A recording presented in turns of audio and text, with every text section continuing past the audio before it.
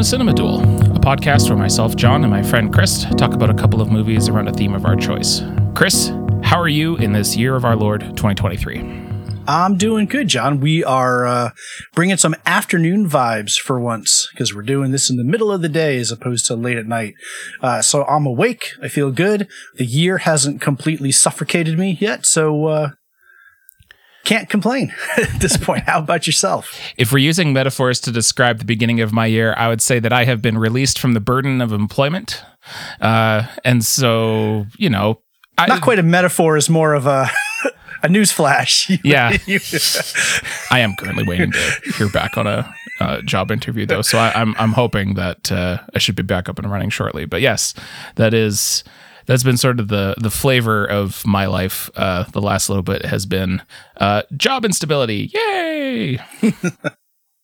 Well, at least now on Future Job Hunt and Resumes, you can put down that you have experienced some of the greatest films that the world has to offer.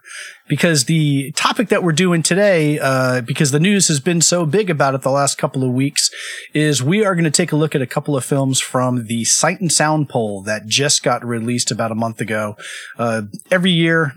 Every 10 years, I should say, BFI, the British Film Institute, does a poll through a bunch of critics and directors to chart the 100 greatest films of all time. And that just came out. And John, wow, people got a little up in arms about it because it is a vastly different list than it has been in decades past. When you're talking about, you know, best of last people, my thought has always been that for the person writing the lists, it's about getting your feelings out there, and just the value of being able to express sort of where you're at as far as preferences, whether it's movies of the year, albums of the year, albums of all time, all that stuff. And for people reading the lists, it's helpful for, you know, finding new movies that you may have missed. I mean, certainly the movies that we're going to talk about today, someone's obviously, you know, hot and bothered to put them on their list, but I certainly, there was a lot of new stuff for me, and instead of, there was exactly one film that was not on the list that I got mildly annoyed about enough to buy the Bergman box set from Criterion, and that was Seventh Seal. I was like, it's weird that it's not on there. Anyways, I'm going to go buy it. Like, that was my reaction. I didn't post an angry screed on Twitter. I didn't get up in my feelings about anything. I was just like, oh, right, that movie's really good, and it should have been on the list, and then I bought it. Other than that, it's here's a whole bunch of new movies that I get to watch and enjoy for the first time. So, like, no complaints. How about you? How do you take in the new 2022 list? A lot like you said. I was not annoyed at any omissions. I was not annoyed at any new entrants. I think it's an interesting thing. I did a little bit of research as to years past. I bought the issue, and they go into some detail about kind of how things have changed over the years. And the thing that really struck me, and I think is a net positive overall for things like this, is the level of diversity and inclusion like exponentially increased. So in 2002, there were 149 critics that were invited to participate in the poll. And in 2002, the poll looked roughly, there's always some movement and some new things and some omissions, but one could argue that the poll results in 2002 were roughly similar to what they were in 92, 82, 72, 62, and 52 when the poll originated. In 2012, they went from 149 I think to like 800 critics. So just think about like an 8-fold expansion of critics. And then that's where we started to see like changes for the first time in like 50 years. Citizen Kane was not the number one film of all time. It was Vertigo. In 2022, they expanded from over 800 to over 1,600. So they again doubled the amount of critics, which if I think about it really is nothing but a good thing. For the first time, we're seeing a lot more modern films. We're seeing a lot more films from female directors. We're seeing a lot more films from other countries, from countries that have often been neglected. When you think about a canon of the greatest films of all time, I agree with you. It can only be a positive. I would never be so presumptuous to assume that we'll be invited at some point to submit our own lists. To be clear, we're not counted among the 1,600 film critics who participated. Absolutely not. But by the time this goes up, if you go to cinemaduel.com, you should be seeing a trio of posts from myself, from Chris, and from Dan, where we sort of pretend as if we had been invited to submit our lists and talk a little bit about what our ballots would be for the year 2022 as far as greatest films of all time. With that being said, we're going to start with the one that everyone's talking about, the new #1 greatest film of all time, as polled by the British Film Institute and in the latest edition of the Sight and Sound poll. Let's talk about Jeanne Dielman, 23 Quai de Commerce, 1080 Brussels.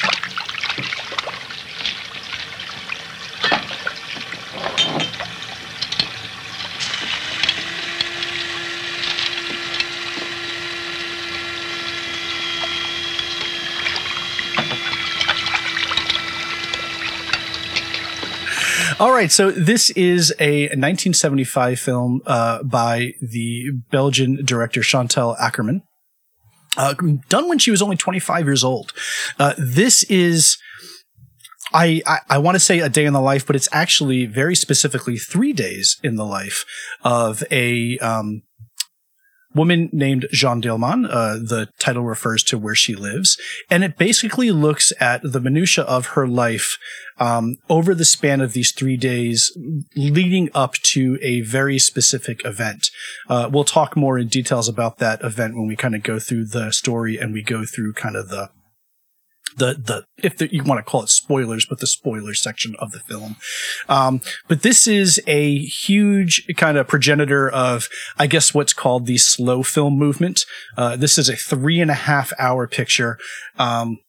And the thing that I really want to say about it, without getting too heavy into the plot, I think it's enough to say it looks at the day-to-day moments of this woman and her interactions with a variety of men over the course of these 3 days. The thing that I really wanted to say about it, though, is watching it brought to mind the adage by Roger Ebert that a film is not what it's about.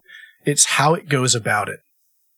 And the plot and the story mechanics of this film may be very simple, but the way that this film goes about telling this particular story, the how of Jeanne Dielman, is galvanizing to me.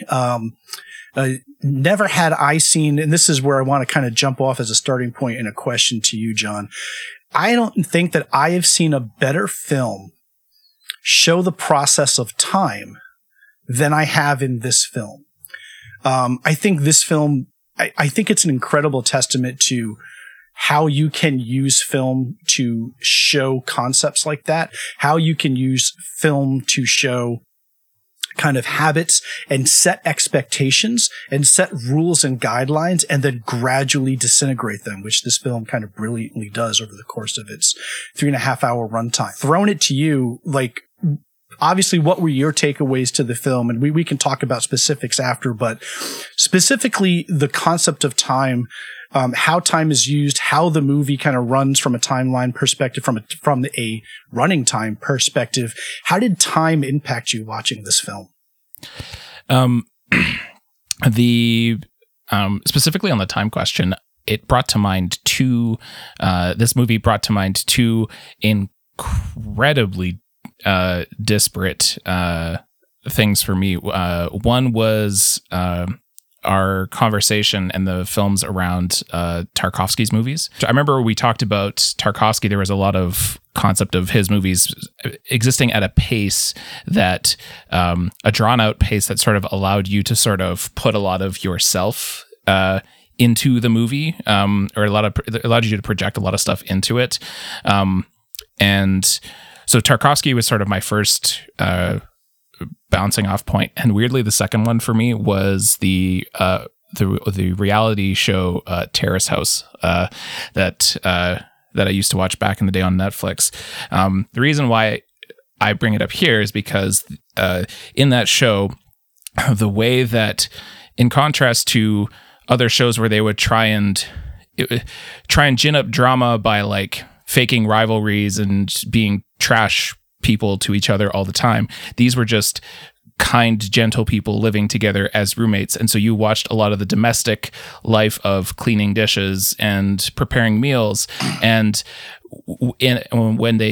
with a pace of living and existence that was like a lot more dialed down, it sort of had that similar way of bringing you into the experience, and such that the slightest disturbances to that to that ecosystem that existed suddenly felt more dramatic. So, in this movie, at one point she drops a fork, and dropping the fork is a devastating moment in this film when you're so used to how perfect everything, or how sort of regular and consistent everything is. You get so used to the rhythms of what's happening in Terrace House or in John Diehlmann that at a certain point, even just the slightest deviance from that pattern is noticeable, and it's shocking in ways that you wouldn't otherwise give a second thought to. Yeah, I think that's very much the point of Ackerman's structure of the film, right? We spend probably a good hour 15 just understanding the components that make up Diehlmann's day, right? She is a mother. She has a university age son that she takes care of, and kind of weirdly, I guess to my 2022 eyes, like mothers him to the point of like he seems completely helpless without her. She has a number of errands. She has a number of like rituals that she performs in the service of keeping a house in order, keeping her son in order. One of those things that she does, and it kind of acts as the cut point for each day. She also works as a prostitute, so she takes in lovers every single day, and that kind of helps pay for the things that she needs to do, because you find out earlier in the first day that she's a widow. Her husband had died years before. She reads a letter to her son from her sister from Canada, talking about, I wish you could come here. You should really find someone, you should do this, you should do that. It's an interesting look. And the way that having never seen the reality program, that you're talking about, the way that Ackerman kind of beautifully sets, the camera never moves. It's always stationary. It's always focused. It never really cuts until it has to.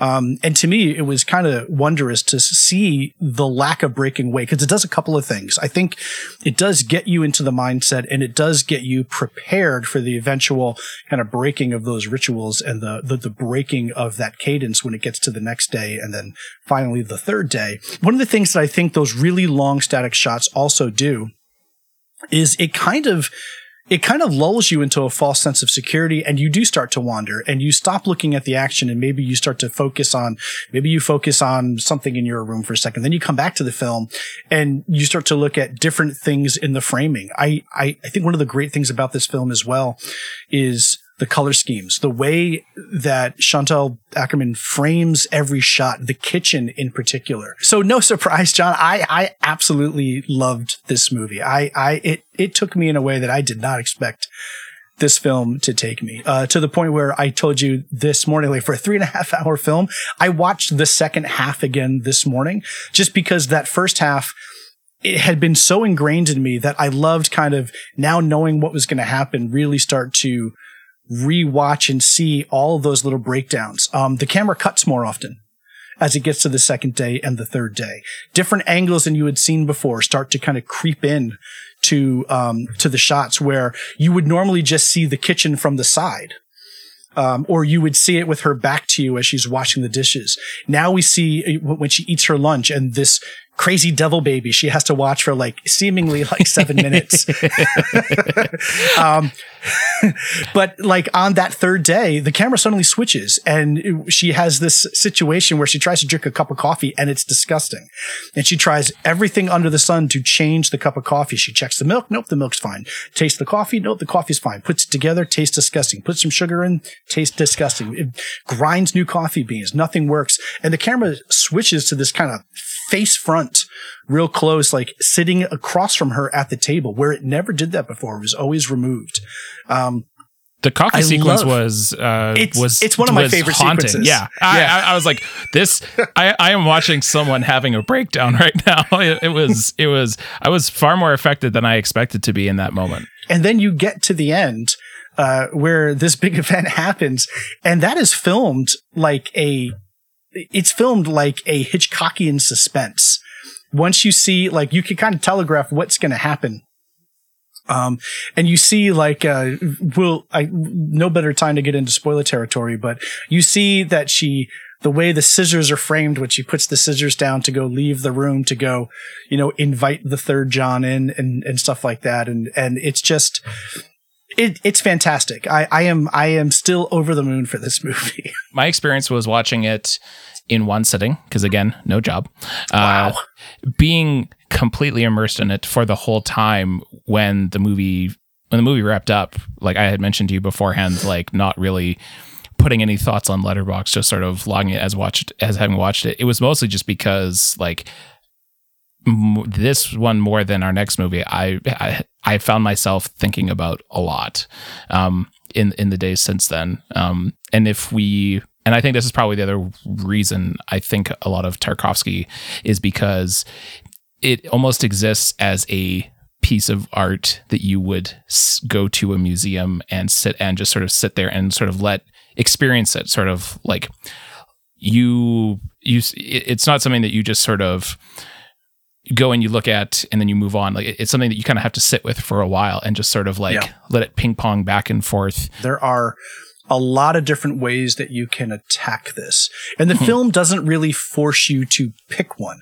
Like this is very much about the role of a woman and how women are perceived and the what word am I looking for? The kind of subsuming your own impulses and your own drive because you are perceived as being of service to others, whether it's to the John, whether it's to your son, right? The excursions outside are just to get the things that she needs to be able to continue servicing her son and to keeping the house in such a way that, she can continue to keep this pattern going. So that sense of being stuck, I find kind of stays with her, even when she's outside. And as much as the breakdowns happen in the house, like there's the constant, she is very clear to like leave a room, turn the light off, right? Because you have to save electricity. Like there's all these little moments that show that this is not a woman of means, but it's a woman who wants to keep up the appearance of means. So they do things like they make sure to turn the lights off so you don't have the electricity running. So I love like, in the house, you have a lot of those moments of she forgets. She turns the light on. She turns the light off. She forgets to put the heater on for her son when her son goes to bed. She forgets to do all these things. But then when she goes outside, especially on that last day, everything breaks down. And it really brought home for me, like, who's not had that day where you don't realize the time, so you go to rush out. You get there too soon, and the one building's not open, so you got to wait for that building to get open. Then you have to wait for the other person to go. Then you want to go back to your restaurant, sit in your spot that's usually always empty, but because of your timing not being right now, another person's there, and you got to go and you got to sit over there, and you have all these other issues. It's so frustrating, and all those little moments outside add up. And there's a key moment there. I don't know what she's doing. I don't know if she was getting like coins for the laundry or getting a ticket or something, but she's at this red machine. I don't know if you know what that was, John. And she's trying to get something and a bunch of men walk by and laugh at her because the thing is empty. Like she's doing nothing wrong. And just a bunch of nameless goons just kind of walk by and mock her because the thing that she wants isn't available. Which is something to talk about when we get to the end. This one small scene being a summary of the entire film. This is a woman who has subsumed everything that she wants. And now in these little ways, she's trying to get something that she wants, and it's just not working for her. That doesn't work. And then when it eventually gets to the end, we can talk about how that may play into the film. But that concept of being stuck, I think, is an important one. Well, and it's, I mean, we don't need to dwell on this too long, but like, I'm a philosophy minor. I can't help but go to stuff like Simone de Beauvoir and like second wave feminism, where they talk about, how men get to transcend and go out and do glorious, wonderful discoveries and make things and adventures. And the women are stuck in more domestic subservient roles in the house. And I think that this obviously exists in sort of conversation with that. And so 100%, you could 100% talk about her being like stuck in that sort of way. I did do a little bit of like, Criterion does have a few behind the scenes supplemental materials on this, so I did a bit of watching that because I wanted to get a sense of like what Chantal Akerman had to say about it. And like there was an interview where there was a TV appearance where she talked about her inspiration for making this film was the women that she grew up doing these kinds of ritualistic patterns in her life, and wanted to make a movie about it because that's not something that had been seen. And so like from that basic vantage point, you could see, well, obviously this is, how this ties into, especially specifically like second wave feminist stuff. But the way that she framed it, and this, we could probably use this to transition to talk about the ending, is that she understood, and we can talk about whether, the director's intention versus, us reading it against the author's intention. But she talked about how the rituals give her a sense of peace, and how the ending is about her, like the wheels start to fall off, obviously, in the second half of the movie, and that the conclusion is in fact her reclaiming her peace and basically sort of saying, no, it's not so much a rejection of the position that she's been put into. It's more that she is getting rid of the things that interrupt her, that interrupt sort of her zen that she has from all these like little things. And specifically it was the sex work that actually was the thing that was disruptive to her. We can use that as we talk about the end, which I thought was interesting because I was like, oh, what is the intention here that the pattern with the rituals that she's in is a good thing and she wants to uphold it. And, needless, that some of the details get in the way of it for her. Maybe you and I can have a back and forth and try to figure this out. So what happens at the end is the third John comes, and this time you see the act. And we will make short but little mention of the fact that this guy just looks like he's laying there either dead or asleep on top of her. I absolutely thought that man was dead. I was like, he is not moving. He's not doing the thing that I would imagine he should be doing to elicit the response in her that I am seeing her have. Because the way the movie ends is apparently they're making love, although again, really weird that guy does not seem to be moving at all, but she has an orgasm.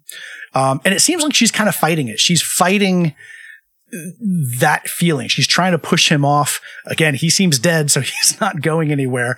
And she has an orgasm. And then it cuts to him just kind of laying on the bed, and he's just kind of full of himself, just laying there, and she's slowly getting dressed.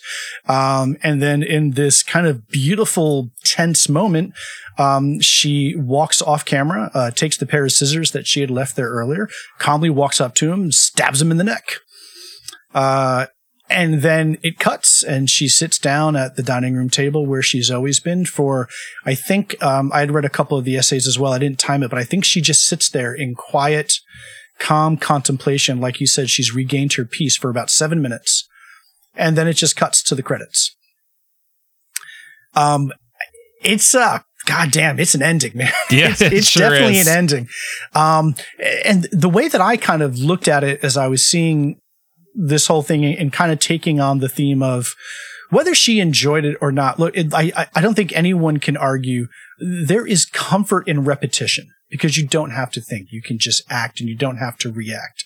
And the second that we have to react to something, now I have to put thought and context into the thing, right? So there is a comfort and a soothability in just letting the machine run, right? Do the thing, and that does that thing, and then that does that thing, and that causes that thing to happen. And I never have to worry about it. That's how assembly lines work. You just do the thing and it keeps going. The second that you are confronted with a change or a breakdown, now you have to think, and now you have to confront things that maybe you are not ready to confront. So here's my interpretation of what happened. This was all kind of brought about after the second John, where maybe the same thing happened. I think you're right about that. Yeah, because when the first John leaves, like, she's completely well kept. He's very nice. They shake hands, and he's like, okay, I'll see you next week. The second time it happens, she is like completely disheveled. And this is a woman who we've seen from the first hour, 15 minutes of her rituals, prides herself on keeping everything tightly in place.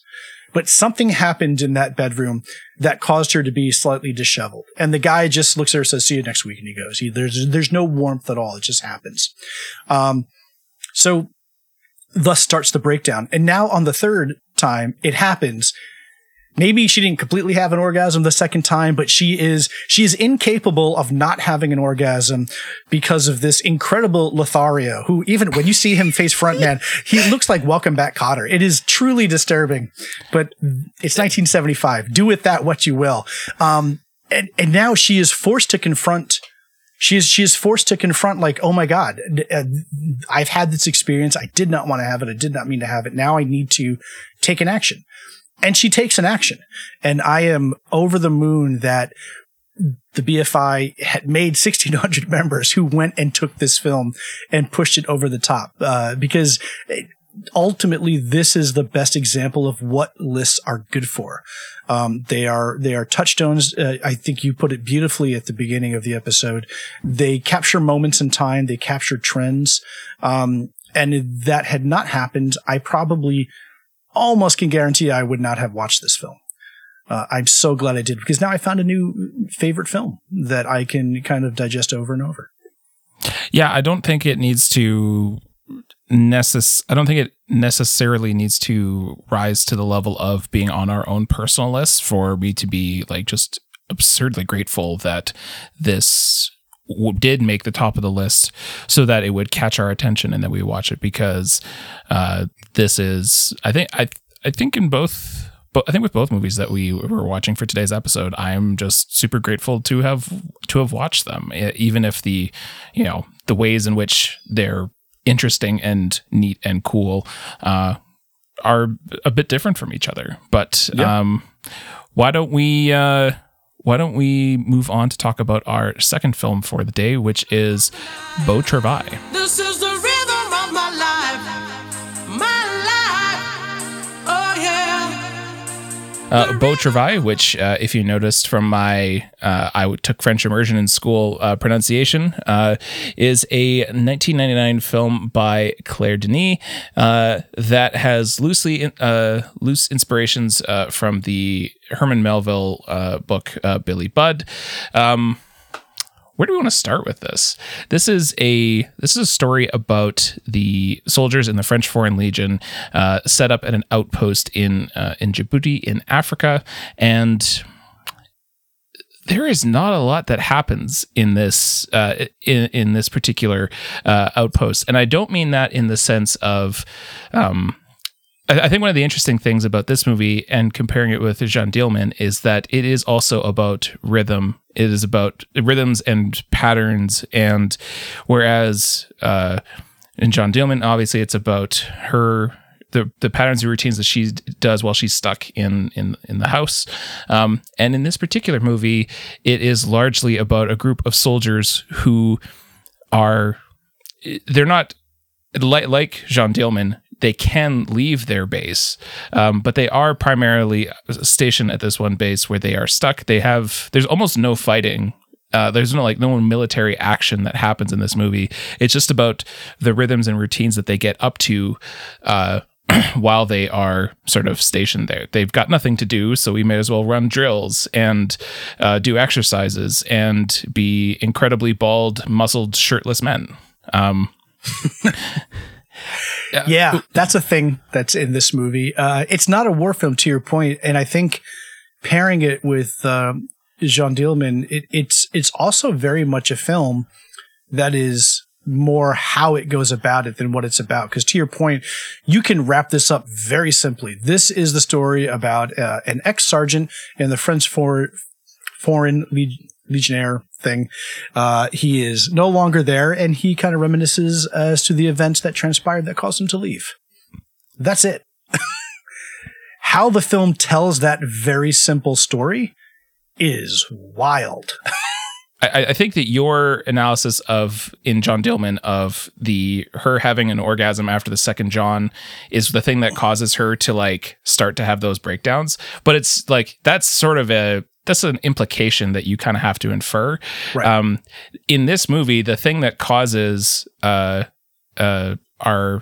main guy whose name is Galoob, the thing that causes him to have a breakdown, you can very clearly identify it as the other soldier, Santen, that comes in. But what it is about Santen that actually drives Galoob insane and drives him to like pick fights and send him out effectively to die is completely like it's said that he is incredibly beautiful and he is just driven mad by his beauty.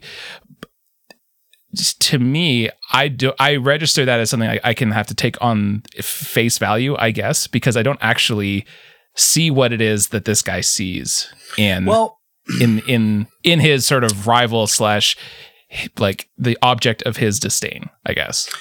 I think another thing with this film too is, so first of all, we should note that Galoob is played by Denis Lavant. If you've ever seen him in any of his films, he's a very distinctive person. I would not say glamorously beautiful is one of his attributes, but he is very distinctive in his look. And every other soldier is stupidly gorgeous. Like it's a weird, one of the things that was kind of going through my mind watching this film was this film plays with like fever dream logic, kind of the same way that like David Lynch does. But certainly not in the same kind of technique, but this is my first experience with Claire Denis. So I don't know if all of her films are like this, but this film really plays with imagery. It plays with overlapping scenes. It plays with intense close-ups. It plays with structure and pattern imagery in her shots. And whereas Ackerman's film, the camera is kind of a passive external observer.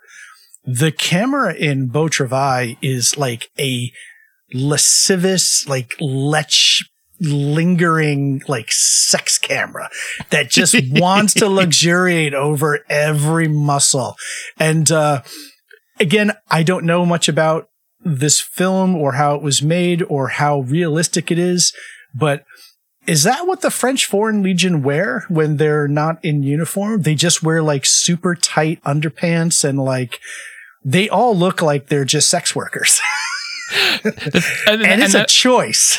It is absolutely a choice. And part of the thing that sort of is an itch that you almost can't scratch, like something that sort of like gets me a little bit focused more on this movie than I otherwise might, is the fact that, I mean, yes, they're all gorgeous, muscly, bald dudes, but I don't see how Santen stands apart from he's one of all these people, and yet all these people who are hard to distinguish from one from the other. The only person who I recognize like visually as a distinct person is, of course, Denis Lavant.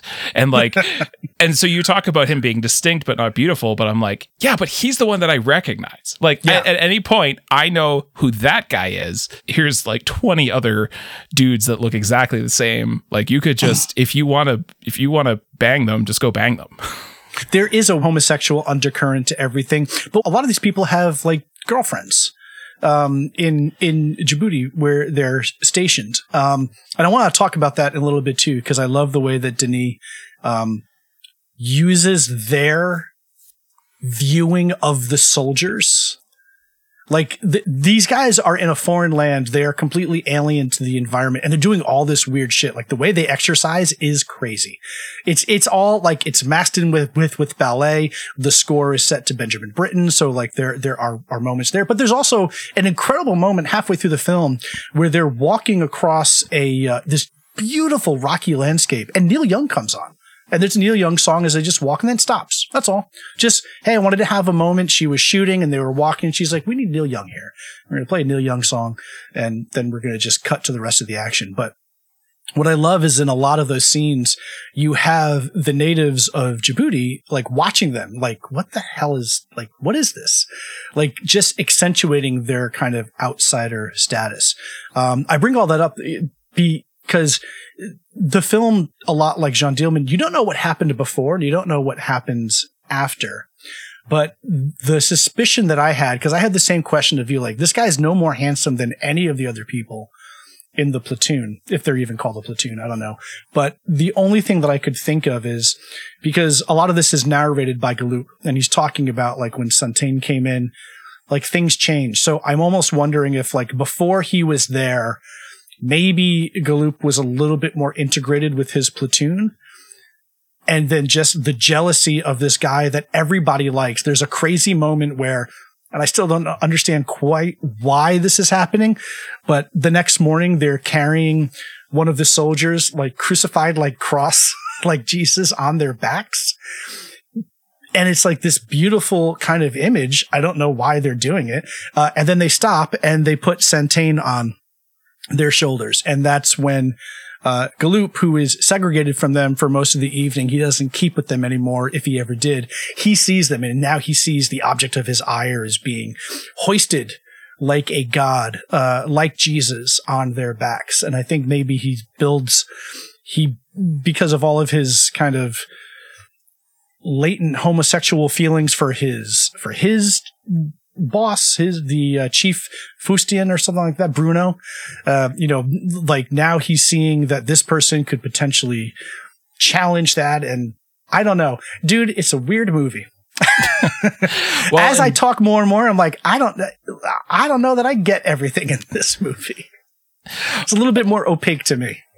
I did want to circle back real quick because I liked and this is probably a good chance to actually shout out our friend Dan, who wrote up a piece on this movie for cinemaduel.com as part of his series on the films of Claire Denis. The one on Beau Travail is very good, and it was very helpful for me in sort of navigating this movie and some of its less overt qualities, let's say. But you were talking about, foreigners, how they're foreigners and how they're being watched. That was something that I definitely clocked to of like, I think that if they have the French having an outpost there, and sort of them having nothing to do feels like a commentary on sort of French colonialist projects. Absolutely, of like we're here, we're doing stuff, but at this point we don't even know what it is that we're doing, because like most of the movie is soldiers with nothing to do, and everyone is just like, why are you here? And we could talk about Galoob having the fact that Galoob has a quote girlfriend, regardless of how seriously you envision that relationship, that fact is, I remember watching it towards the end. There's just a random scene with his girlfriend where someone asks him, "Oh, you're together?" And she says, "Yeah."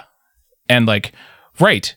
Oh, he has a girlfriend, and yet it is not the subject of the movie at all. Like the fact that she is listed as being in a relationship with this person, and yet he is existing in his own completely separate world, I think plays into actually both the, whatever's going on with the dudes, aspect of it, but then also ties into the more national components of this movie. Yeah. I 1,000% agree. And also thank you, Dan, because I also read his review after watching the movie, and it helped to make things abundantly clear. So check out Dan's series and particularly this review. But that scene that you're talking about, it's like, it's so nonchalant. And to me, it accentuates like, well, if these idiots are here, I'm just going to use them, because at no time in the film does it show them in any tender moment. In fact, in the very beginning of the film, he tries dancing with her and he touches her shoulder and she just kind of shakes his hand off and, turns around to continue dancing. But she gets stuff from him. The nice laundry that she's hanging, the pretty dresses and stuff that he comes to help her hang. I'm sure those were gifts from him. There's a scene where he, buys something kind of reluctantly from a boy selling trinkets on the street, and he puts that in her sleeping hand. So to me, that kind of plays in the more national kind of colonialism aspects that you mentioned earlier. The other thing that I'll note too, which maybe kind of brings the homosexual undercurrent to the forefront, like he's doing that stuff because that's what's expected of him in his role. But he fondles nothing in that movie like he fondles the bracelet from Bruno, his commanding officer. Which probably tells you more than you need to know about where his desires truly lay. And which ultimately kind of cause his downfall.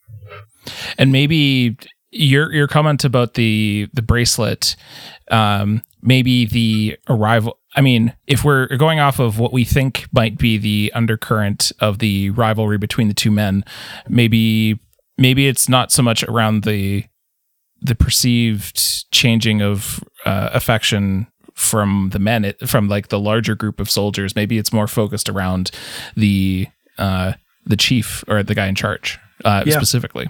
When I posted about this on Letterboxd, the joke that I made was that not since Burn After Reading has a final scene in a movie made the whole thing come into relief for me. And like the rhythmic exercises, the shirtless dudes, that's hard to miss. But when we finally get to the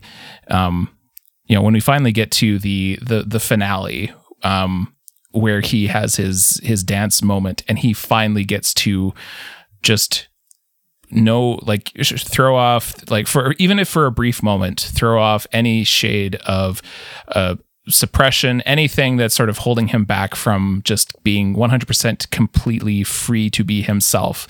That dance sequence unlocked sort of entirely, like, everything. Like, it was ecstatic, it was glorious, and smart enough to break through a dum-dum like me's observational skills, where I was like, oh, it's a gorgeous movie, and I love how this goes about what it does. It is literally, to me, like a fever dream. But I'm still left with like some weird little confounding pieces that don't fit for me. Like the helicopter crash, for one point, like where everything else seems so kind of beautifully kind of layered and interpretive. Like the helicopter thing is just like a bam, we just need to do this so I can get this point across to you later. The other part is the inciting incident that kind of banishes Satine and leaves him where the film very purposely doesn't let you know if he's alive or dead at the end. Does he actually hit Galoob? Or was that like a interpretive thing? Like Galoob smacks him because he's going to give water to a guy that he's punishing. And then there's this weird kind of balletic moment where in obscene slow-mo, Satine hits Galoob across the face. And then it cuts to a truck driving down as they're going to go abandon him in the desert. So was that a real hit? Did they actually strike? Because then you have that interpretive dance where they circle each other at the beach. The hit happened. He sent him out with the broken compass, and then only much later do you find out that he actually survived. So that's where I get, and I guess that's where this movie is beautifully put together. Unlike Jeanne Dielman, I don't have a lot of desire to watch this again, because now my like more logical brain starts to kind of come together. Because if you hit your commanding officer, I'm pretty sure in any branch of the military, American or otherwise, you'll be court-martialed just for that. Instead, what Denny Levant does is he fucks up the guy's compass, leaves him in the middle of the desert, and makes him walk his way home, knowing he gave him a tool that will never get him home, and essentially leaves him to die. And he winds up getting court-martialed for that and repatriated back to France for disciplinary actions. Where if he had done nothing and just walked away, he would have easily gotten rid of his problem. And I feel like that's like nitpicking in a way that I shouldn't when a film isn't as concerned about reality. But whereas Jeanne Dielman had me completely invested in not caring about those things, at that moment, I just kind of got like, wow, you really shoehorned that ending in quick. Like, this is a 90-minute film. It goes by quick. And it kind of felt like at that moment, we need to get to the inciting incident and get it over with so I can get you to the ending. Like, that didn't work for me. Everything except there to the end and then the dance aside, like, I feel like it doesn't work for me like I think maybe it should. One thing I wanted to say about the ending that I really liked was, you know how in Titanic, obviously the film ends with, Jack dying. But in order to sort of wrest a happy ending into existence for what is an incredibly sad story, they go back to her reminiscing through the photos of all the people that she met and on the ship, and it gives you that sort of emotional happy ending that you want from a movie like that, where the actual plot itself didn't give it to you. And I think that what I like about the ending of Beau Travail isn't just that that dance sequence unlocks the whole thing for me, but also like that dance scene isn't chronologically the last thing that happens in the movie, because after he's done reminiscing throughout the whole bit of, when he reminisces about his time there, he tells the story, the present of him being exiled back out of the French Foreign Legion is with him lying on the bed holding a gun and it shows the tattoo across his chest that says, serve the good cause and die, and then die. The implications that he's going to commit suicide, because he's no longer has any of this stuff to do, which is a bummer of an ending for sure. And it hits the suppressed nature of this stuff fairly well, but in order to still give us the moment, the cheerful moment to go out on, you have this dance sequence that allows the movie to end on a joyful note, without sort of wrecking the chronology of the whole thing, or the broader. It's not that he has this dance moment and his life is better. It's just a brief glimpse. Yeah, absolutely. Yeah, it's a brief glimpse into who this person really is, and that. I like that it ends on that note as opposed to just the suicide note. Oh yeah, no, it's a great way to kind of end the movie, and it's very clear. This is a flashback because he's in that crazy black kind of slick outfit that he was wearing when he was around town, that I also found very entertaining in the film. Overall, I mean, it's I don't know where we didn't talk about kind of familiarity with Claire Denis, but was this your first exposure to her stuff as well? I definitely looked up the list of Claire Denis films and realized I had not seen any of them. So yeah, that's going to be my first. Yeah. So I mean, while I will admit I wasn't as fully vested in the film, I think this was ranked 7th in the Sound and Sign poll. I'm not 100% sure, but I believe it's in the top 10. It definitely makes me way more interested to see more of her work because her voice is incredibly distinctive. And I love the way that she makes the camera feel like, in this case, like a leering, sex fiend. But I love that the camera gets a personality that is so subjective in the film. So if nothing else for Beau Travail, it has really made me want to check out more of her work, which I know Dan has done over on cinemaduel.com. So if you want to check out some of the films, I believe he is continuing at some point reviewing all of the films of Claire Denis, but I think he's got 3 or 4 already done and on the site. So if you're interested, go and check those reviews out. It's time to start wrapping up this episode by talking about our recommendations segment. Chris, what do you have for us today? So I took a look at what I've been watching on Letterboxd, and a lot of it is me trying to catch up with more recent films. I want to talk about 2 films, though, in particular from 2022 that I caught up on and really enjoyed. The first one is Pearl, Ti West's follow-up to his earlier 2022 horror hit X. This was a collaboration between Ti West and Mia Goth, who plays the titular character, and it is amazing. I have never been a huge fan of Ti West, but the amount of creativity and the amount of flexibility he shows, first in crafting a 1970s kind of gritty grindhouse Texas Chainsaw Massacre kind of feeling film, and then to move into a Douglas Sirk 1930s Wizard of Oz vibe with Pearl. I mean, this is bright colors. It's wide and in your face. And when it goes crazy, it goes batshit crazy. It's a phenomenal piece of acting from Mia Goth. It's one of the best performances I've seen this year.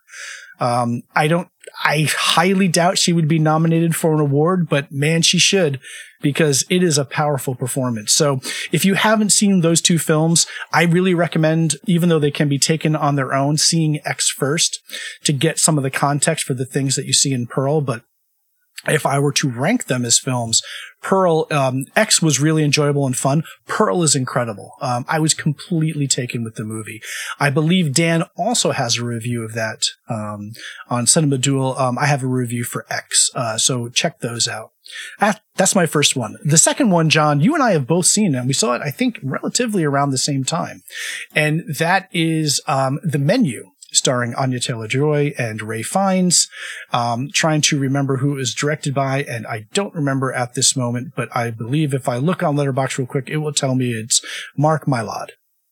You didn't stop talking for me to actually help you out there. You just kept talking. I was like, I have it here. I have it here as well. This is essentially, I've heard this described negatively as like a feature-length Black Mirror episode. And I said I was talking to you in passing. I've never seen Black Mirror, so I can't make that comparison. But it is very much like a Outer Limits or a Twilight Zone episode kind of stretched to feature length. It is satire playing heavily on consumer culture and foodie culture and how that culture kind of consumes and devours creativity in a way that may be detrimental. Yeah, it is all those things. And it's all those things pretty much on the nose. But here's what I would argue about The Menu. If it's a television episode stretched to feature length, I never noticed it. It never felt like it was being stretched out beyond its point. Anya Taylor-Joy is beyond being like one of the loveliest looking people I've ever seen on the face of this planet. She is phenomenal, and her chemistry with Ralph Fiennes is unbelievable. And I'll go to bat for Ralph Fiennes in pretty much anything. And then you have Nicholas Hoult, whose primary function is to make you hate him as soon as possible. Yeah. He achieves that admirably.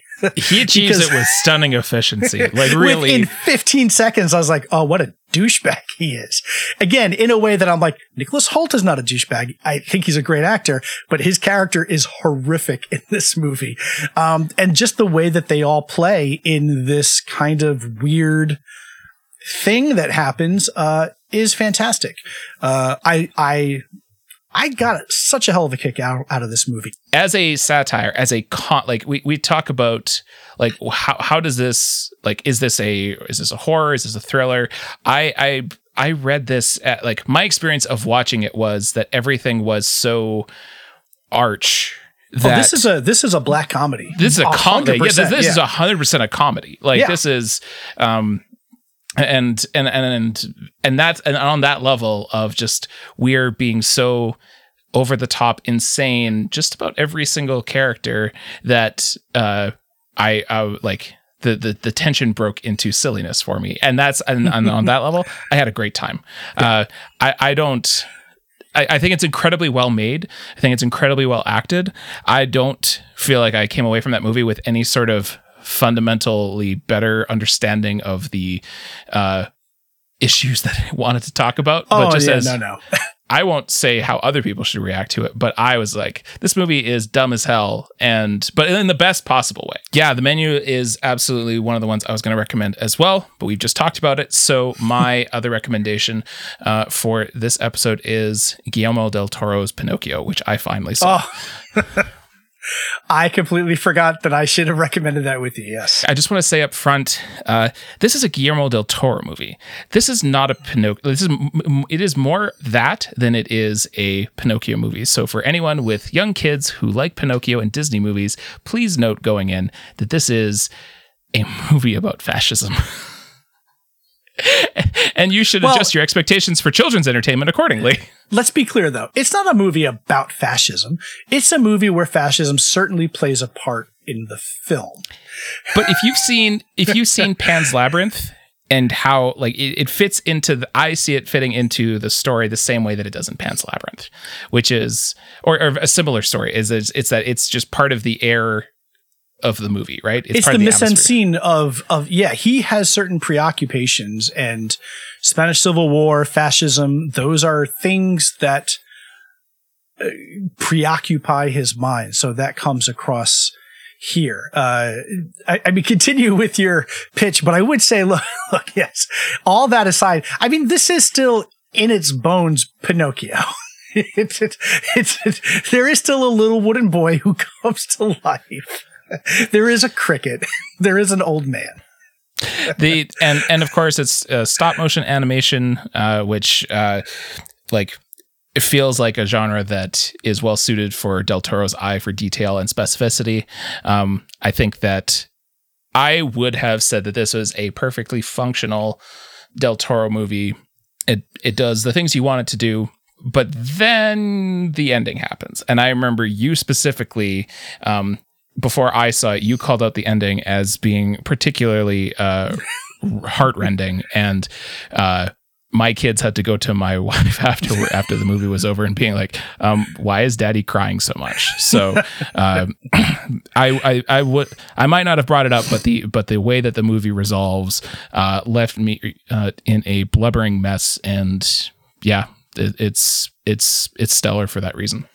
Yeah, I'll quote briefly my Letterboxd review, which is jaw-dropping gorgeous, just great until the end when it rips my heart out. They are not kidding. The ending caused me to shout out, "Oh, fuck you, Guillermo del Toro," and then I just sobbed. And that's that dude can stick an ending really, really well, even when his films don't work for me. I think we both agreed. I think we both agreed about Nightmare Alley. Like, it's fine. I don't know that I ever need to revisit his adaptation of Nightmare Alley again, or a couple of his other films. But when he strikes on all cylinders, I love his work. And you had also talked a little bit about, I think we had talked about this offline, about like comparisons to AI, which of course is also very heavily indebted to Pinocchio. But I love Guillermo twists the message of typical Pinocchio stories. This movie is ultimately not about a wooden boy becoming a real boy. It's ultimately about understanding and embracing who you are, even if that thing is not what you were setting out to be in the first place. Right there. And the way that folds into the end of this movie, and then how it gets to I'm now going to rip every piece of your heart out of your body ending, is stellar. So I don't know if we're saying quite the same thing, but for me, this was a really, really good movie. And then the end is like a masterpiece in and of itself. Like, I like the movie, and then I love the end. Yeah, I think, yes. Like the movie, love the ending. I think that's where I land too. Yeah. Gorgeous stop motion animation, though. Holy cow, the attention, to your point, the attention to detail here is stunning. I think that's probably going to do it for us today. It's a new year. Good to get back into the swing of things. Hopefully, the whatever thing is happening in the universe, I hope that it's able to, settle down a little bit. We can get on with our lives and hopefully have a little bit more stable 2023 going forward. But in either case, it was definitely good to reconnect, and we'll definitely catch you next time. Yeah, to that end, we've already got the next couple of months, I think, of episodes lined up, and expect to hear more of us, literally more of us next month, because we'll be reinviting Dan back onto the podcast. It'll be a trio format as we discuss the films of David Cronenberg. So until then, everyone, stay safe, be well. I hope you have a good new year. I hope whatever it is that you're looking forward to works for you. But mostly, I just hope we all just stay safe and sane. So until then, take care. Bye.